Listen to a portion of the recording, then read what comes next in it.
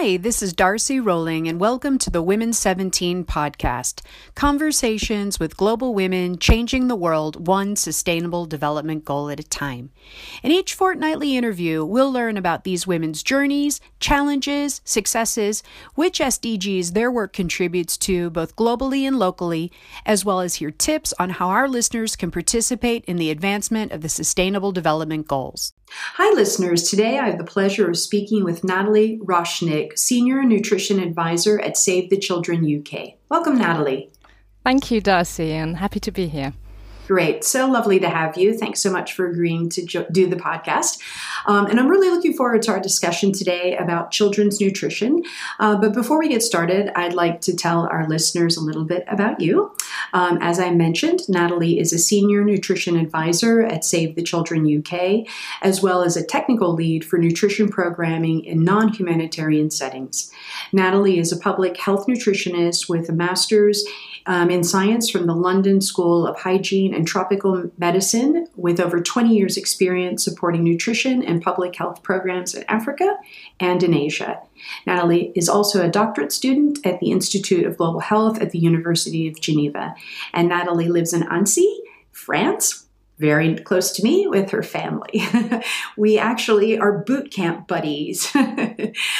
So lots to unpack, and have had a very long, keen interest in nutrition programming in humanitarian settings. So really excited to have this conversation with you. So first, love to kick off and ask you about how you became interested in public health and nutrition. Well, it was a bit by luck, actually. I hadn't sort of planned to be to get into public health nutrition specifically, but I was always interested in development from a child, because I had quite unusual grandparents, I would say, who lived many years in Africa, in what used to be Rhodesia, and sort of got very involved in sort of agriculture, and sort of my grandfather was quite an anti-apartheid activist. Well, activist, I would say. He wouldn't have maybe called himself that. He was sort of more of maybe a good Christian and couldn't understand the apartheid regime. But they stayed there 30 years. My mother grew up there, and they then moved to North Wales and lived incredibly simply, with toilets that you had to empty outside and no electricity, cold, one tap of running water. So when we went to visit them, which was once or twice a year, it was always quite an inspiring experience, where we just sort of lived very simply. And then they had all these people from Africa turning up, so that gave me an interest in development and wanting to get involved in development.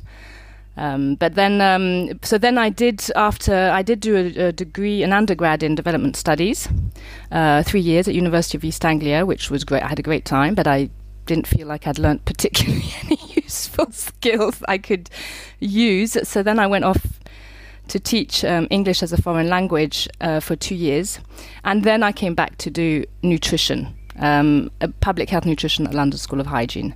And actually I got into nutrition because it was actually the only master's that I could do without a Bachelor of Science. I had a BA in development studies, so it was that and health promotion. I decided to do nutrition. So it wasn't sort of that I was interested in nutrition for always. I just got into it, and then of course I now love it and find it incredibly interesting.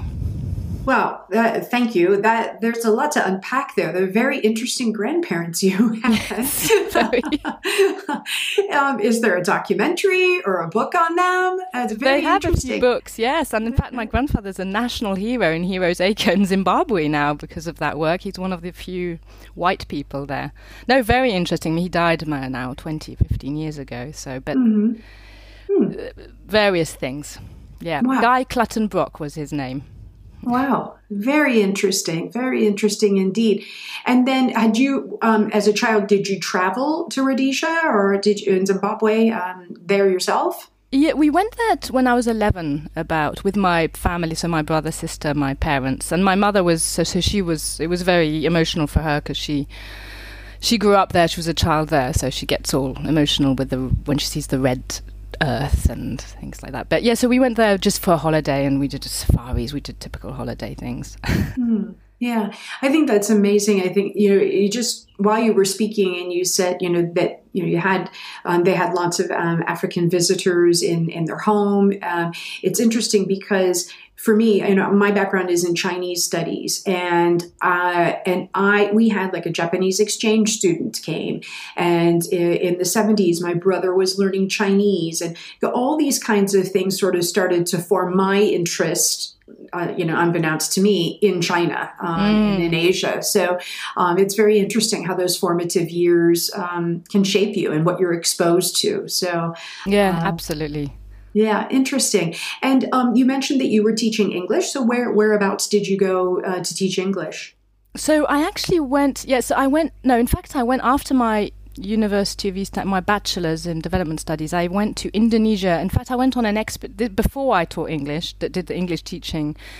I did an expedition in Indonesia, and it was it was an ethnobotanical expedition where we sort of lived in the middle of a rainforest reserve in a village. It was it's actually, I would say, the most remote experience I've ever had since in my life, where we lived literally on the floor of a village chief with the chickens screeching underneath, and so we did that for 6 months approximately, and then I went and did a English language teaching course in Cairns in Australia, and then I taught English in Australia, New Zealand, and then back in the UK before doing my master's, which was brilliant. I learned so many useful skills I feel like are still useful today, because you sort of have to learn how to manage a group and make sure it keeps moving, and vary activities, which I think you can use in any kind of meeting environment or all sorts of workshop-y. So I still kind of go back to it. Yeah. Yeah, very interesting. And, I guess you were helping the Australians learn how to speak English, too. It's funny.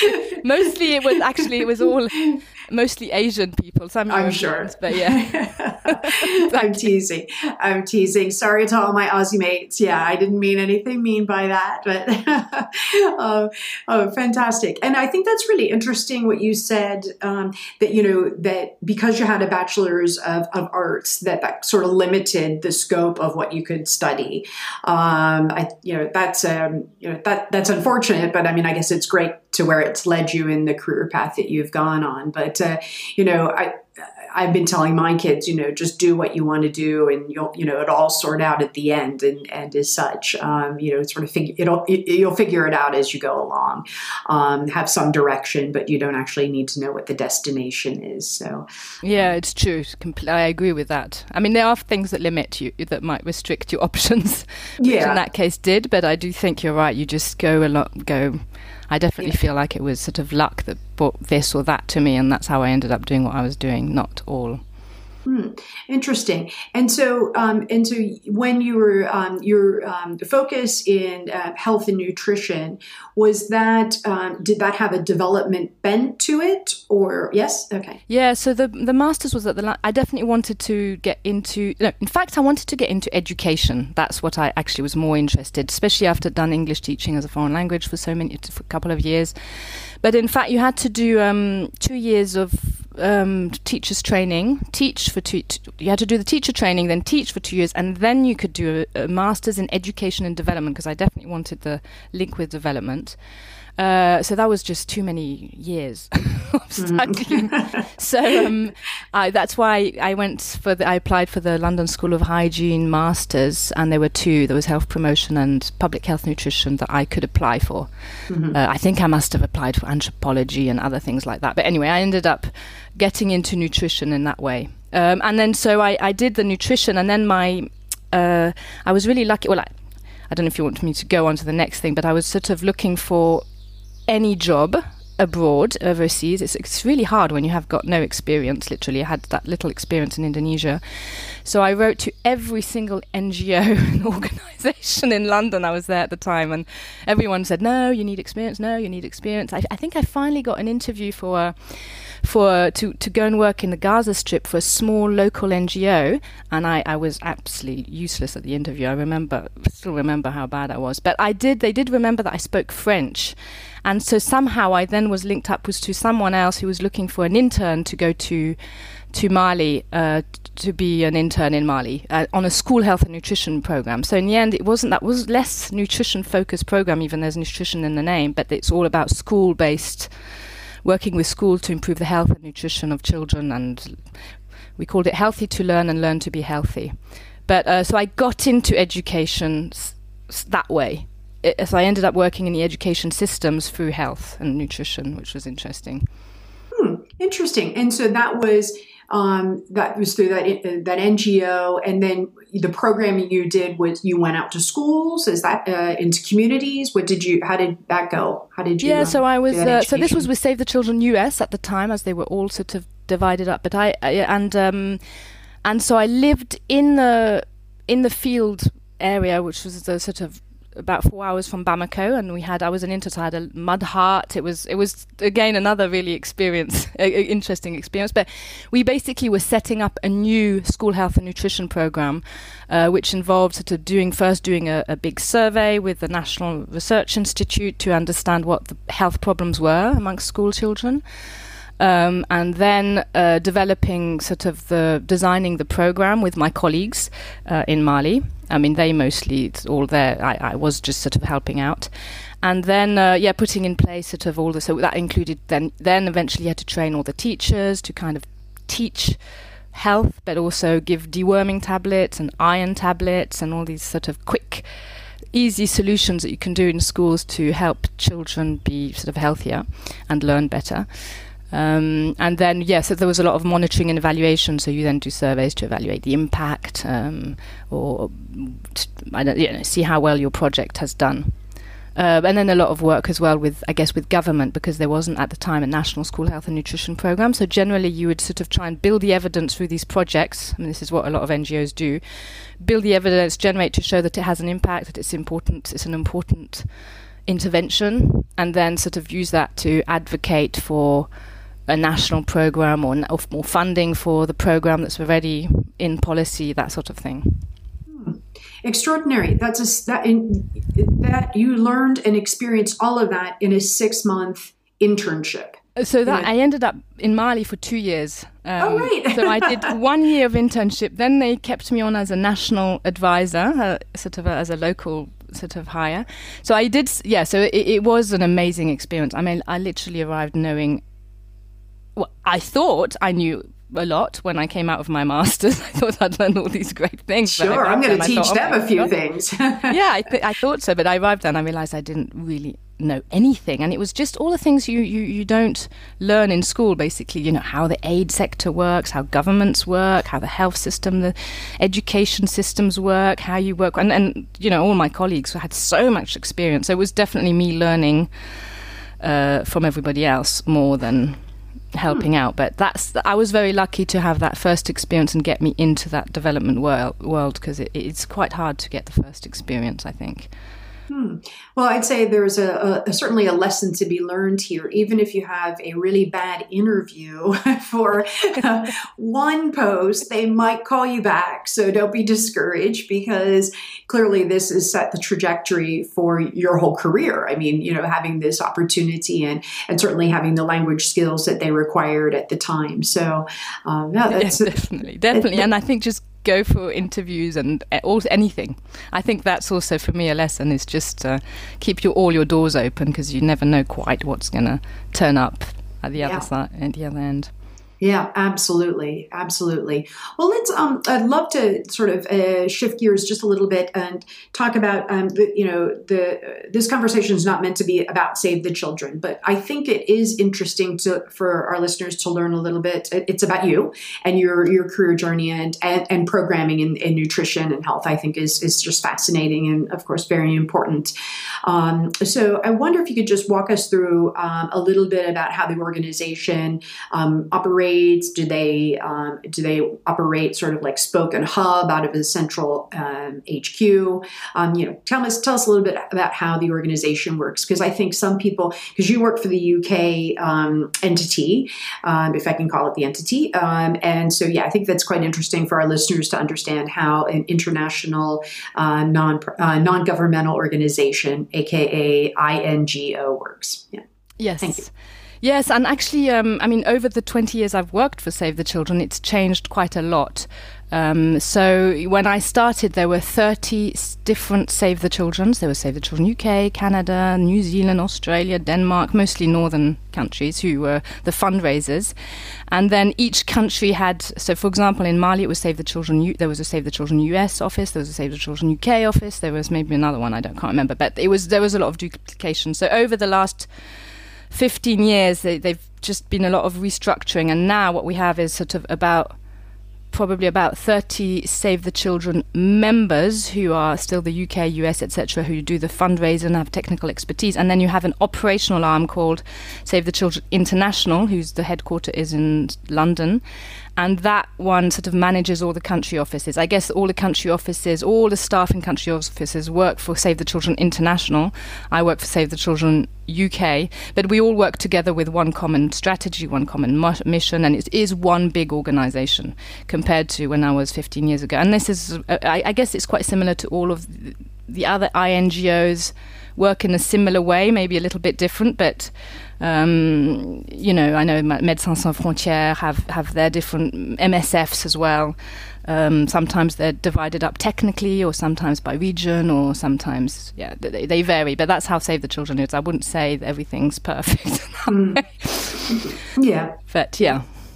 Yeah. Well, thank you for that. And it's interesting. Yeah. One arm for the fundraising and one arm for managing, international and as such, and coordinating those global initiatives. So now I'd love to talk, deep dive a little bit into the nutritional programming that you focus on. Could you walk us through, you kind of alluded to it a little bit a few moments ago about your work in Mali, but I think it'd be really great to sort of understand I think you had said you did, needs assessment and sort of just understanding at a high level, how do you go in to do nutritional programming? Like, what are the steps in order to begin this process and so forth? And you did end up saying leading to measurement, but I think there's a lot before that happened. So, and one last question while you're answering this is, I'm just curious to know if you build programming and then get funding, which is what you mentioned just a minute ago, or sometimes is it the other way around? You get the funding and then you build it. So thank you.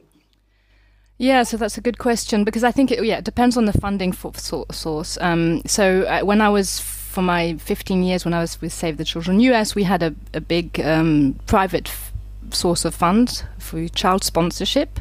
And so we were able to have very long-term programs which we designed ourselves together. It was ourselves with our countries and so on.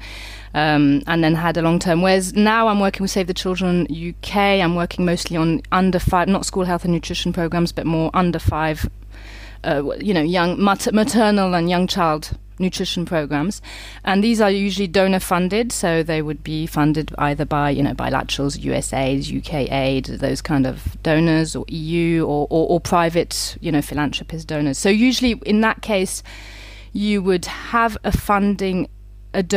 you'd have a donor, then you'd write a proposal. Sometimes there's calls for proposals that come out from the big bilaterals like USAID, UK, etc. They call an EU. There'd be calls for proposal who's saying exactly what they want. And those calls are usually designed in country between government and the donor. And they say, this is what we need. We want an organization who's going to help reduce the prevalence of malnutrition in 5 districts over a 5-year period. And so then it's an open bid, and all of the NGOs and the various whatever organizations will apply and have to write a proposal bid. It's like a bid, so you have to say exactly how you're going to do it, how you budget it. So that's the time when you would design it with. I would work with my colleagues.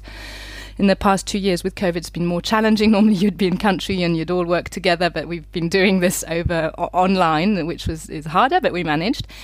And so you'd design it, you'd put your proposal together, and then if it's successful and gets funded, then you would sort of have you'd sort of work out through all the details and work through that you have to hire staff to then support the implementation and so on. So, but it usually always, there's always, the standard programming steps would be to start with a situation analysis where you try and understand you have to have a very good understanding of the situation, any work that's been done before, what's worked well, what's not worked well, what the prevalence and the determinants of malnutrition are, for example, in a specific context, because they vary. And then design, your interventions based on that. It's also about, strength. It has to be about strengthening the existing systems, the health and nutrition systems or education system. Building, always working with government to kind of fill gaps. Either, generate some kind of research or understanding or help understand issues and bottlenecks, but also filling gaps when there's not enough funding. Many of these governments don't have enough funding to implement the basic health nutrition intervention. So usually the projects would be helping fill a gap that's in policy, but there's not enough funding to implement or capacity in some way. Mm-hmm. Yeah.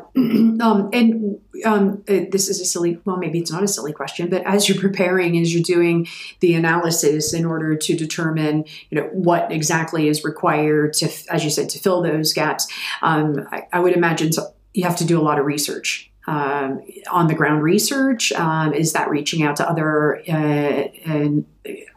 government officials, other nonprofits? Like, how does one go about doing something like that?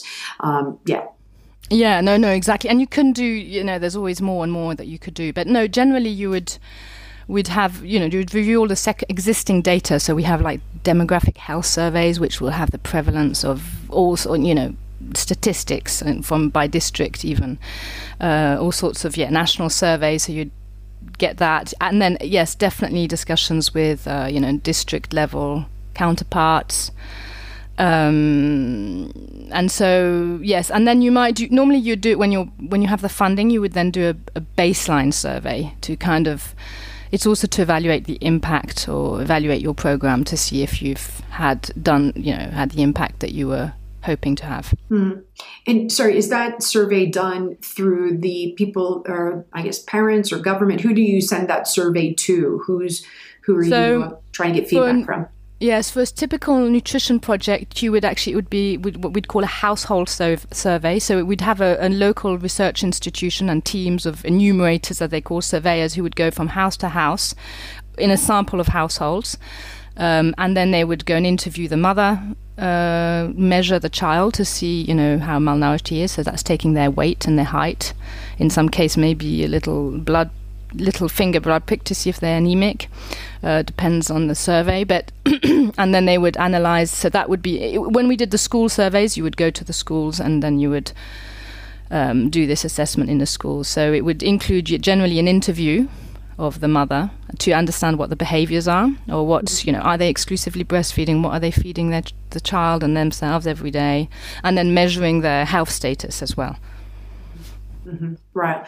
And so that data, I imagine that takes several months in order to collate that data. Yeah. And then that's fed back to you as you start to design the programming. Yeah.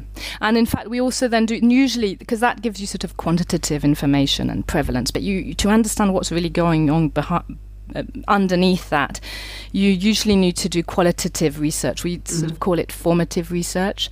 And we just did one often that would be sort of like what we'd call focus group discussions. We'd get women together and talk about an issue and say, what are the issues for you? What are the challenges? Are you not able to get to the health centre? Why? Etc. And get information. That would be the more sort of traditional way, or key informant interviews, which are more open and just you allow people to just talk about what their issues. But we just used a very different approach in Malawi just lately, where we had a group called Empatica who trained my own colleagues to go and live in the households for 4 days and 4 nights. I was supposed to go and I had to come back and do the same thing.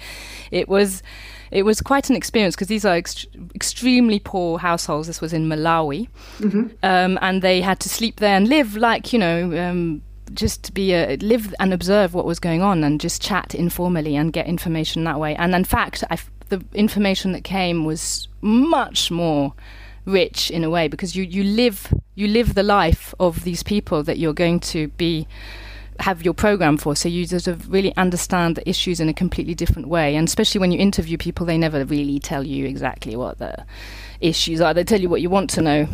But so it was, I think there, for me, that was a new experience of really a different type, more ethnographical type of research where you sort of live and find out. So, they had to, they walked with the mother to the health centre to understand what it was. They found that they got to the health centre that if they didn't have a husband with them, they would get sometimes, fined, because they want to encourage husbands to come to the mother with the mother, or the pregnant mother, to the health centre. And so if they're not there, they fine them or put them in slower queues. There was a lot of discrimination happening at the health centre, for example, but also just the time they would take to walk from, the house to the health centre was sometimes 3-4 hours, crossing rivers, heavily pregnant, or with a baby on your back. And you can understand why you don't want to go very often to the health centre to go and get your pre-pregnancy checkup or your post-pregnancy. And then if you arrive then in your queue and you sit around in the hot sun for hours, and so those kind of things, just find out. And just the what a woman does in a day, waking up all night for her child, then having to walk to the field, and what does she do with her child when she's in the field, and the breastfeeding issues and all these issues that are hard to, you would definitely not understand them in the same way from just a survey coming to interview for an hour and going off again. So yeah, sure. That was that's fascinating. I mean, I guess at the end of the day, though, I mean, that's how people live. So they wouldn't even think that they should tell you that, because it doesn't even occur to them that this is something like, and I have to wait in the queue, and I mean, maybe and I have to sit here if I don't have my husband, or I have to walk, and I have to walk through all this, high water. I mean, it wouldn't be something that one would convey. It would be like, okay, and then I go to the health center.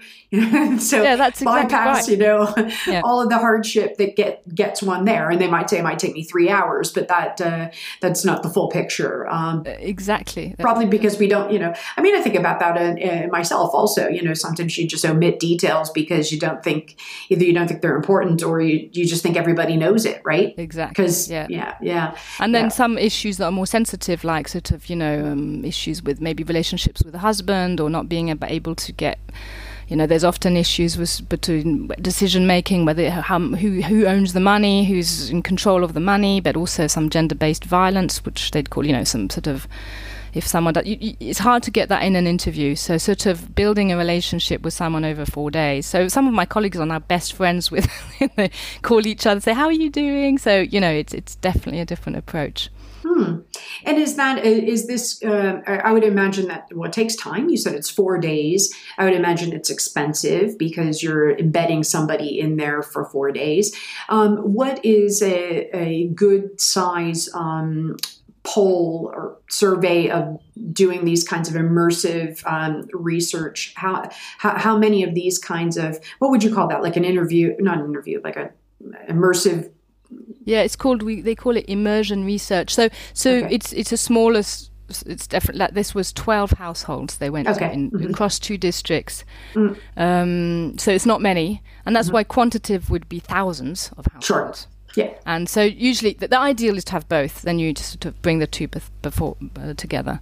But the qualitative is usually a much smaller sample, so you go much more in depth, and you spend more time to get really to the bottom of the issues. But often they repeat themselves. So after, you'll find that if you have 20 households, the same issues will be coming up. So you're not maybe necessarily going to be getting extra information. Mm-hmm. Yeah, but it validates the... It validates, yeah, so the more the better, but yeah, it's all about budget. I mean, budgeting immersion is not very expensive, because you're not necessarily very expensive, because our people are living in these households for not very much. But it was more for us, in that case, we had this organisation called Empatico, are experts at immersion research, but also people-driven design, which is what the second stage we did, to try and help us design the solutions with the communities themselves. And they trained us, so we had to obviously pay them to train us to do all of these things, which was, I think, an amazing experience for myself and our colleagues in country. We had to learn how to just have conversations, things like that we weren't so used to. It was really interesting. Yeah. So human-centered design. So, they call it people-centered. It's human-centered design, but reworded to people-driven design. So it's much more in the hands of the people identifying their own solutions versus there's a nuance, in fact, between the two. Interestingly. But yes, so this is more where we facilitate the people finding their own solutions. So in this one case, it was about playing with your child. How do we? One of the findings were the children, the children were not being stimulated at all from a child development perspective. So one of the groups then went and then did, how could we, help find ways of playing with the child too. And so they themselves thought, we could maybe make toys. So they did a whole toy creation with local materials. And then all the adolescent boys came, and everybody came, and they loved trying to find, and then making toys that didn't work quite well because they were a bit too hard, break too easily. Let's try a different way. So trying different solutions. So they were driving it, but our Save the Children colleagues were kind of facilitating the thing. Whereas human centers, I think you come with a bit of a solution and then you test it with the people and then you come back. It's a little bit less, not people driven as much. Right. Yeah. Oh, I love that. That's really interesting. I'm going to do a little bit of reading. Super interesting, yeah, a little bit of reading on that. And I think it's really nice that, in organizations, these big international organizations that are, such as Save the Children, are open to new ideas and looking at new ways of gathering research and probably getting a lot closer to finding solutions or the right solution by having this kind of data. Absolutely. Yes, and sometimes we've been too academic, I think driven by sort of academic research, which is fine for writing up papers. Writing up this immersion is not as easy in the scientific publication, but I think for us as working in the field, it's actually more rich, I feel, to kind of have experienced the realities of the people, even if you can't write it up in a very academic way. And so that's fascinating. And are you you're working on your PhD right now? Are you incorporating this in with your PhD, this kind of immersive research? Yes, exactly. So yes, I am. It's very exciting. Because this new project in Malawi is a 5-year long-term with a big, huge research piece. It's got this qualitative work which we started with, the immersion and all of that I was just describing. But there's a big, huge baseline that's happened alongside. And in this project, there's a big cluster randomized trial, which is, I don't know if everybody knows, but it's when you sort of randomly allocate groups to receive a different intervention, and then you compare over time the impact on malnutrition, child development, and then the cost effectiveness. So these different intervention arms, so there's one is a control, so they receive the normal government sort of services, and then one arm received a big behavior change piece, which is focused on, improving exclusive breastfeeding, complementary feed, sort of weaning, complementary feeding, hygiene, just everything that will hopefully improve the child's, growth and development, so he doesn't get ill too much. And then then there's a cash transfer. So basically, every woman who's got a child from pregnancy to the age of 2 to the child age until her child is age 2, that she will receive a very small amount of money to help her with her daily. Just buy things she needs, things like that. And that's been shown to have a, huge impact if you combine things to improve behaviors or caregiving behaviors, I would just say, and with a bit of cash, that can have a big impact. So basically, I've linked up my PhD project with this big RCT, and I'll focus on the caregiving behaviors. So to what extent these interventions are changing behaviors, caregiving. So I'm going to start with, what are the drivers of caregiving behaviors? What are the challenges? Why are people not exclusively breastfeeding for 6 months, which is the WHO recommended behavior? And then look at how we will be changing it through these different interventions, which would be focused on, often bringing mothers together to discuss topics and share challenges they have, but with a facilitator who's trained, and working with the community-based preschools as well, who's a good platform for improving, changing things as well in the community level. So it's very much community-based approaches to change things rather than relying too much on the services, which are health services, which are quite a long way away. Mm-hmm. Yeah, so it's very exciting. I'm at the start of the PhD. I'm just starting to, but I'm very much looking forward to sort of dig in more into all of this data that we'll be getting and find ways to share and learn, that everyone can sort of hopefully benefit from all the research and the learning that we are going to generate. Yeah, it sounds absolutely fascinating. And I love this approach. I mean, I work with corporates, and so we're all about this behavioral change. And then, and to your point, it's just, trying to understand what people's needs are, getting people to actually come up with solutions themselves. Yeah. Or, this is the North Star. How do we get to the North Star? What are you going to do? What are your recommendations? Or not what are you going to do, but what are your recommendations in order to get us to that North Star? So I love that. I mean, behavioral change is, it's a challenge, but, particularly I would imagine in places that have, traditions and the way they've been doing things for a long time, that's, something that's difficult to change, but to understand the why behind the behaviors and why people are doing it a certain way certainly helps in that the understanding, and then to help guide them to change behavior. I hope that makes sense. No, that's exactly it. And I think too much the way we've, I guess it's always telling people what to do. Yeah. You need to exclusively breastfeed for 6 months, but there's reasons why they don't. I mean, in this case, they just don't trust that their breast milk they never feel they have enough. They don't feel like they're eating enough to have enough breast milk. And we know I've breastfed.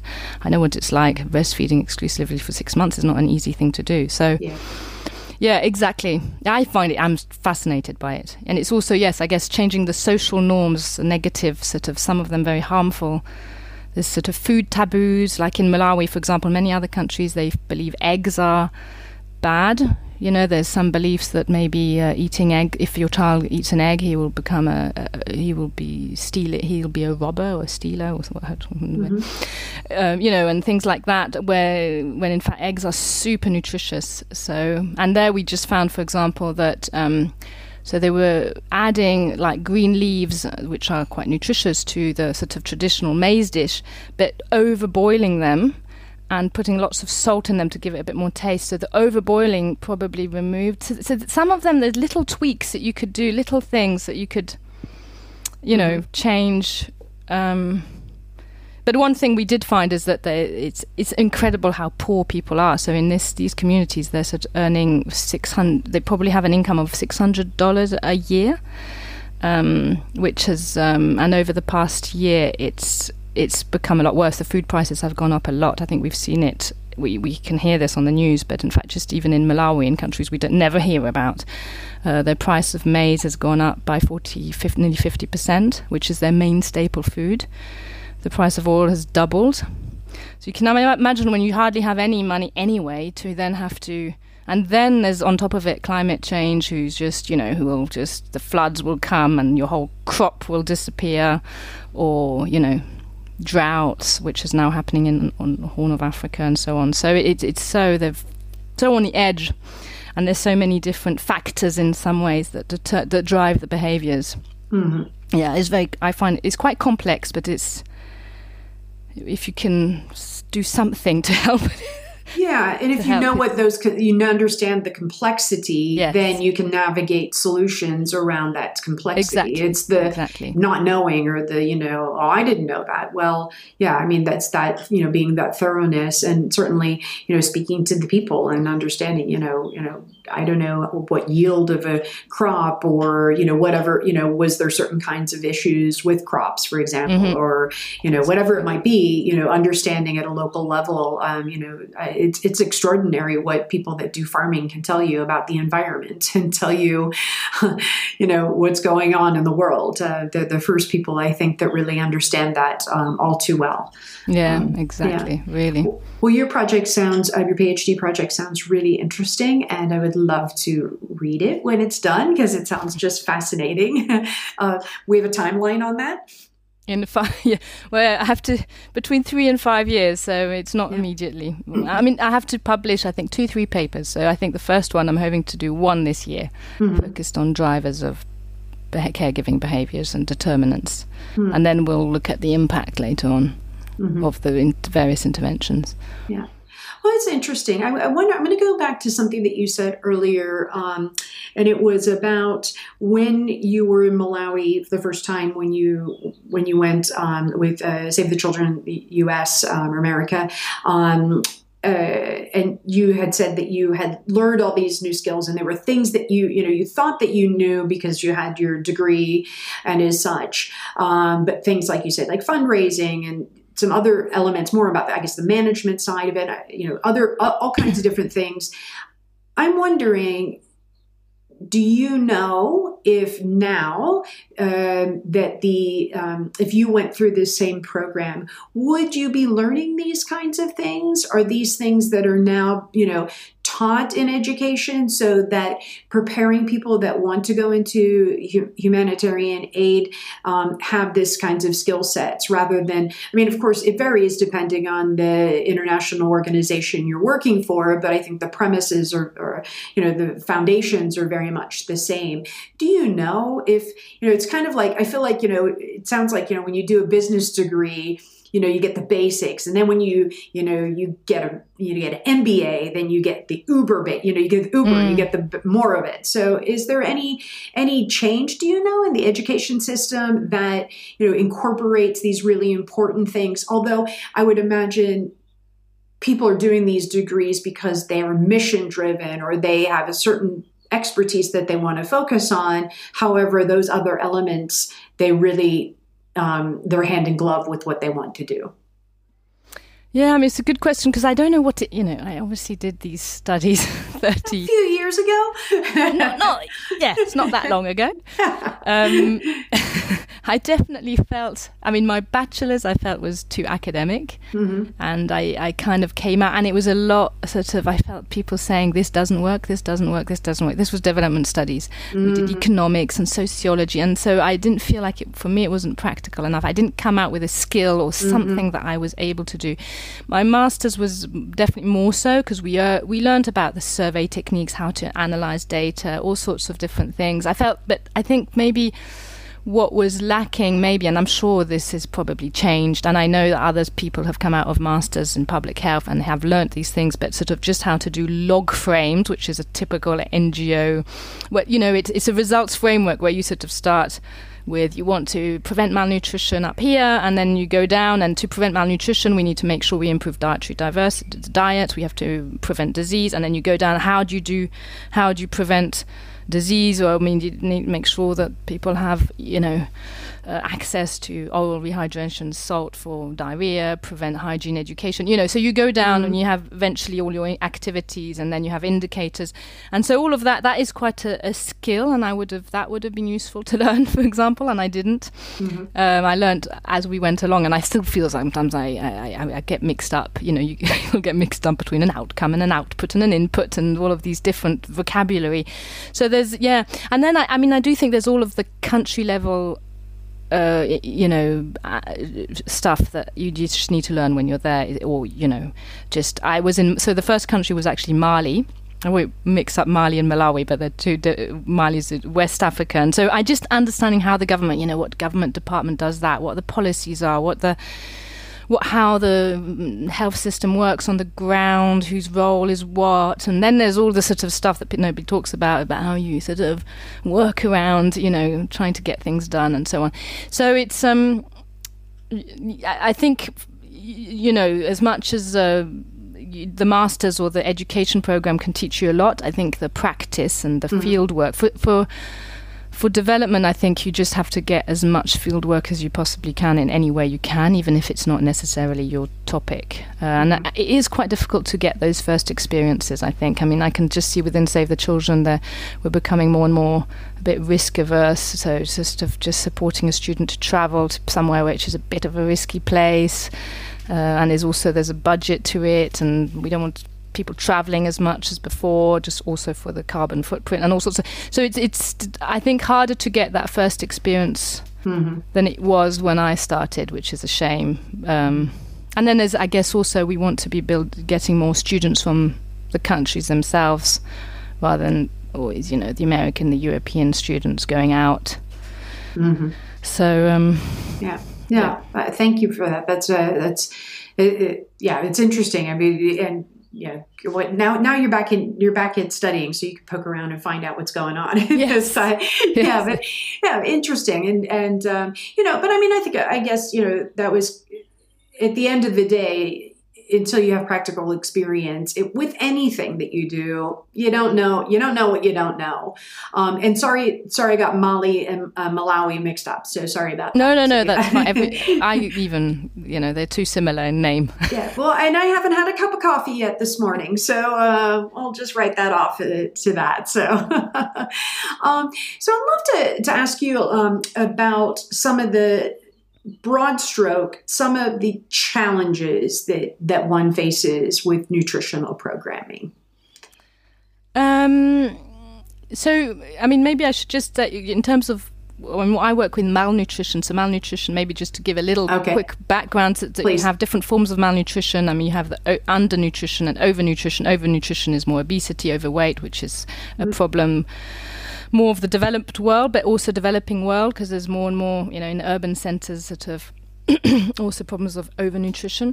But undernutrition would be sort of, you'll have the chronic malnutrition, which is sort of just over the whole period of a child's life, especially in the first 2 years. They call it the first 1,000 days, which is from pregnancy to 2 years, where if the child is sick a lot or doesn't have good enough quality diet, the child won't grow and develop. And so the way you measure it is usually there's too short for their age. So it's not very visible. You wouldn't see that a child is malnourished. You'll just say, oh, he's 3 years old, and you put your healthy 3-year-old next to it, then your child will be a lot taller, for example, and it's difficult to sort of see. And then there's micronutrient deficiencies, which is usually, iron is a big, iron and vitamin A. There's some quick solutions, but anyway, the point is with chronic malnutrition, and then the acute malnutrition is what we usually see in the news with emergency situations when the child is really emaciated, and that's usually from lack of food, lack of calories and everything, but over a short period of time. And you can quickly recover if properly treated. So you treat the illness that might be behind, but you also can give them these amazing little packets of, they call them, the first one was plumpy nut. It's basically very dense food with lots of micronutrients, and they just eat that for a whole 4 weeks, and then they recover. It's quite amazing. Interesting. Oh, yeah. Okay. So that's the sort of. Thank you. I mean, it depends how bad the child is, but that's a community approach where a mother can actually give it to her child at home. She doesn't have to go and sit in a hospital with this child and leave all the other ones alone. So, but I don't work so much in that. I'm more in the chronic malnutrition. I mean, they often happen together, of course, but it's focused more on prevention. So you have to sort of. It starts with the adolescent girl, that she doesn't get pregnant, before she's. At 13, when she's not ready and her body's not ready, and psychologically and so on, because a young mother will be more likely to have a child who's underweight when it born with a low birth weight. So it starts during pregnancy. If the mother herself is malnourished, then the baby will not grow as well in the womb and will be born already underweight. And then it continues, for example.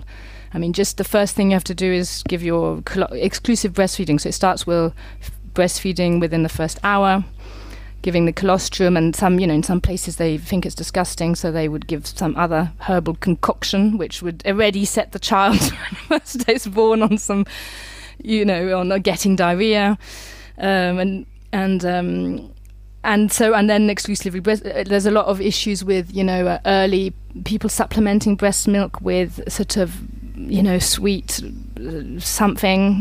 whatever it is, something, because they don't feel their breast milk is enough, and the child is waking up all the time, for all the reasons. And so if that water is not clean, they'll get diarrhea and they'll become malnourished. And then so over time they will just have all of these different periods of time, but generally it's the first 2 years which is key, also from a cognitive development point of view. I mean, we can measure that malnutrition by the child not growing and not following their growth curve, but it's harder to see what's happening cognitively. So if they're not growing enough, their cognitive development isn't happening as it should either. So so that can be really harmful from a, eventually the child won't be as good at school, won't be able to learn as well at school, and later it affects productivity, all sorts of things. They've linked sort of this malnutrition in early life to later work productivity, learning, education, all sorts of things. So basically my work is just to focus on, that's mostly the prevention.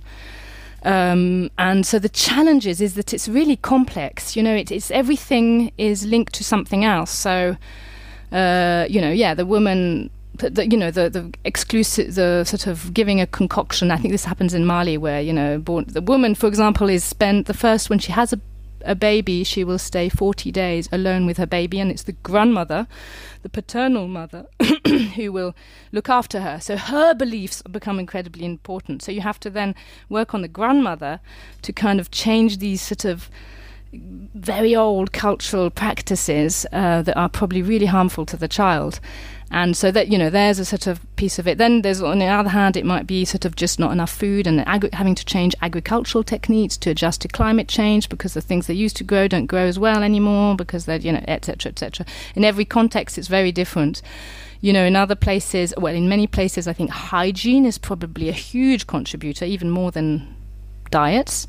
So, for example, children just crawling around where the chickens and everyone else is, and eat it. They did some fascinating and shocking studies of, counting how many times a child is putting poop into their mouth and every day. And so that sort of causes a kind of chronic gut inflammation, which prevents the child prevents the nutrients from being absorbed properly. So unless you address the hygiene issue, and again, that's kind of a whole lot of changes within the community, within households to separate the livestock from the children, or clean play areas for children, or so there's that for me is the biggest challenge with nutrition. Is it's a bit invisible, so it's often not prioritized unless you see these emaciated children who are so shocking, and then it's already too late. It's invisible. It affects, nearly 40% of the children in some cases in many countries. It's underfunded. Agriculture is way more funded because they focus too much on, focus on staple food and making sure people are not hungry, but in fact making sure there's a quality diet and all of these interventions. So those are the challenges, and it's sort of many challenges. But at the same time, I think sometimes when you see the changes, and some countries have made huge progress in sort of reducing the prevalence of chronic malnutrition over the past couple of decades, that have been really impressive. But it does take a multi-sectoral, the agriculture department, agriculture, health, nutrition, education, all kind of working hand in hand to sort of focus on improving all sorts of different things, preventing early marriage and pregnancy, improving gender equality, improving access to nutritious foods, etc., etc. Yeah. Incredibly. It was a longer explanation. No, it's just I that's why I invited you here, because it's incredibly complex, and it's just, so many buts, and thinking about all of these elements that are contributing. It's just, it's overwhelming. And that's a lot of data. It's a lot of research. It's a lot of, in the community to understand, how people live, and thank you for sharing the difference between, chronic and malnutrition, and you thinking that we in the Western world will always see, you'll see children that don't look healthy because it's very visible, so that, that of course that's what we usually always see, and as you said, you can't see what's happening cognitively in the development of a child. You can measure it in different ways, but you can't physically see it. Yeah. And I guess anemia is the other one, which is linked to iron deficiency, but also parasite infection. So, we found in Mali, for example, that 60% of the school children were anemic. And anemia, I don't know if you've ever been anemic but basically it's definitely not visible. You can't really concentrate when you're, so it's like when you look at your computer and you think, oh, this is really simple, but I just can't figure out how to do it. So you can imagine the impact in schools, or a child trying to learn and you just can't. Oh, this is too complicated. So but it's invisible. That's exactly it. So it doesn't get prioritized as much. Well, thank you. Incredibly fascinating and complex. And, I'm just thinking, projects that I work on in a corporate world, they're very simple compared to this when we think they're very complex, but so many factors and so many actors and so many conditions and climate and traditions and all of these things are just layers. It's a lot of detective work to really understand. Exactly. Yeah, detective work is a way of putting it. Yeah, there you go. You can go work for Interpol afterwards, or whatever, whoever does that work. So, I'll mention that the work that you do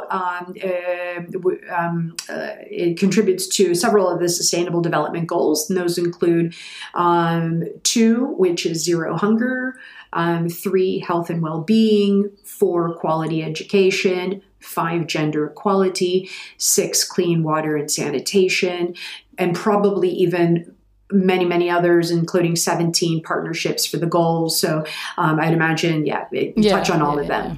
On all of them. So one of the things that I mentioned in the introduction is that you also do non-humanitarian work. Can you explain what does that mean, non-humanitarian work? No, well, actually, I think maybe I should, and realize maybe I should. So what I meant by non-humanitarian is it is in development we often divide up by emergency.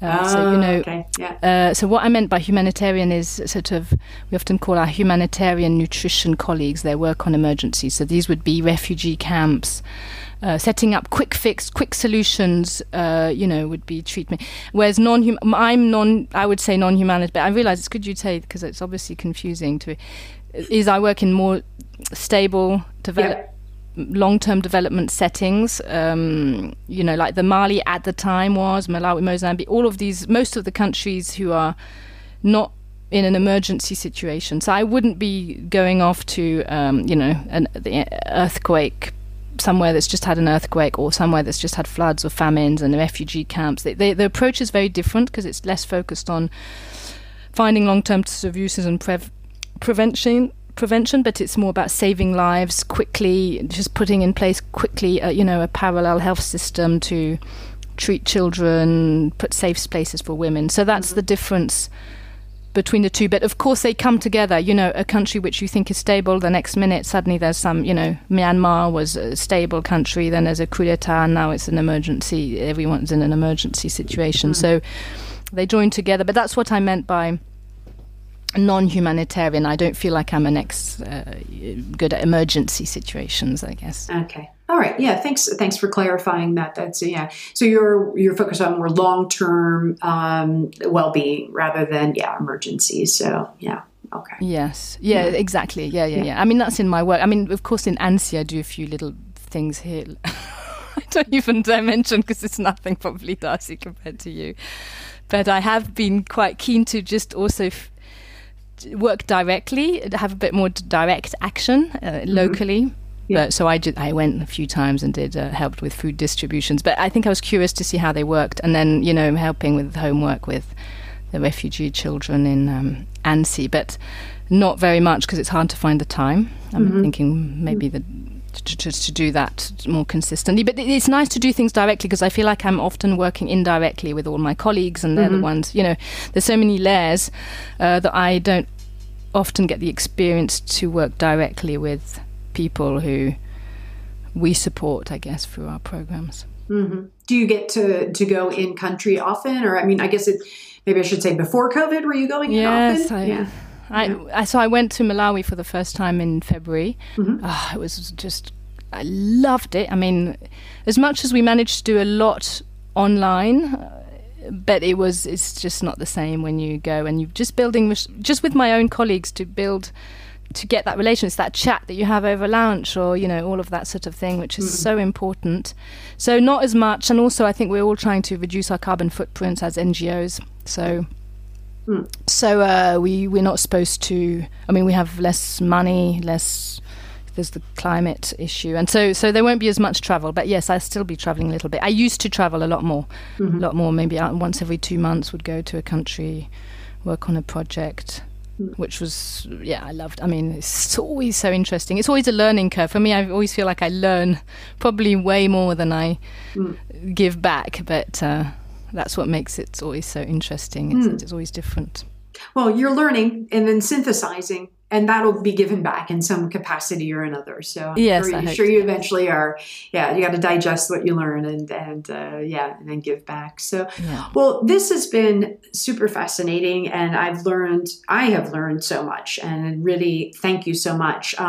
But before I'm going to let you go, I think it's you highlighted a couple of things with regards to changes, maybe, not being able to go in country to do, to have that first opportunity and as such. But so that's one thing. But I'd love if you could just share some of your advice or tips on if someone was interested in pursuing a career in public health nutrition for an NGO. What would be some advice that you would give them? I mean, I think the qualifications, you kind of do need to have a master level qualification, but then also find any way possible to get some field experience. I mean, I would, even if I wasn't able to kind of get something while I was sitting here in Annecy, I would maybe just go out to a country, travel around, and just go and knock on some local NGO door and say, I'll volunteer for you, whatever to get that field experience. I think that's what's combining the two together. I'm trying to think. I can't think of from a background to get at least a job within an NGO or even with the UN, or you do need sort of. I think some of the UNs you need even a PhD, so there's certain, but you do need like many years experience in different countries, ideally. And it sounds like being multilingual is also very helpful. Yes. Yeah. Multilingual. But I think there's some niche areas like, having some sort of that are very in demand, like social and behavior change. I think it's a very difficult skill to find when we recruit, is that behavior change sort of approach. So I think, if I was to do it again, I would probably spend more time trying to learn some of the different techniques and approaches and methods. And there's a gap definitely in countries, I feel like, with that particular skill. Same with monitoring and evaluation. Research is another area that, there's often gaps, but less. Good. Yeah. Well, those are jobs of the future that you're outlining, or for my son who's in his first year of university. So there we go. Oh, there we go. Yeah. Well, thank you. That's been wonderful advice. I have really enjoyed our conversation. And as I said just a moment ago, I've learned a lot. I have incredible admiration for your good self and your colleagues for the work that you do. I'm sure that it's probably very challenging at times and hard hard to watch, as things unfold. But knowing that, you're doing good work and helping children must be such a rewarding job to do, and wake up every day to do something like that. Thanks, Darcy. Yeah. Well, thank you. Thank you so much, and really appreciate you taking the time to join us today. So thank you so much, Natalie. Thanks, Darcy, for the opportunity as well to talk about it. I don't do that very often. I bet you don't. Yeah, I bet you. And I have to say to listeners, and Natalie's like, I don't really know if I have much to say. And I'm like, well, you have a lot to say. And it's incredible, and as I said at the beginning, I think it's, it's wonderful for listeners to understand this complexity and all the things, because we just see at the other end. And, that there's either a crisis, as you said, or, donations, or, reading in the newspaper, but actually understanding, sort of lifting up the hood and seeing, what happens, because there are a lot of moving parts.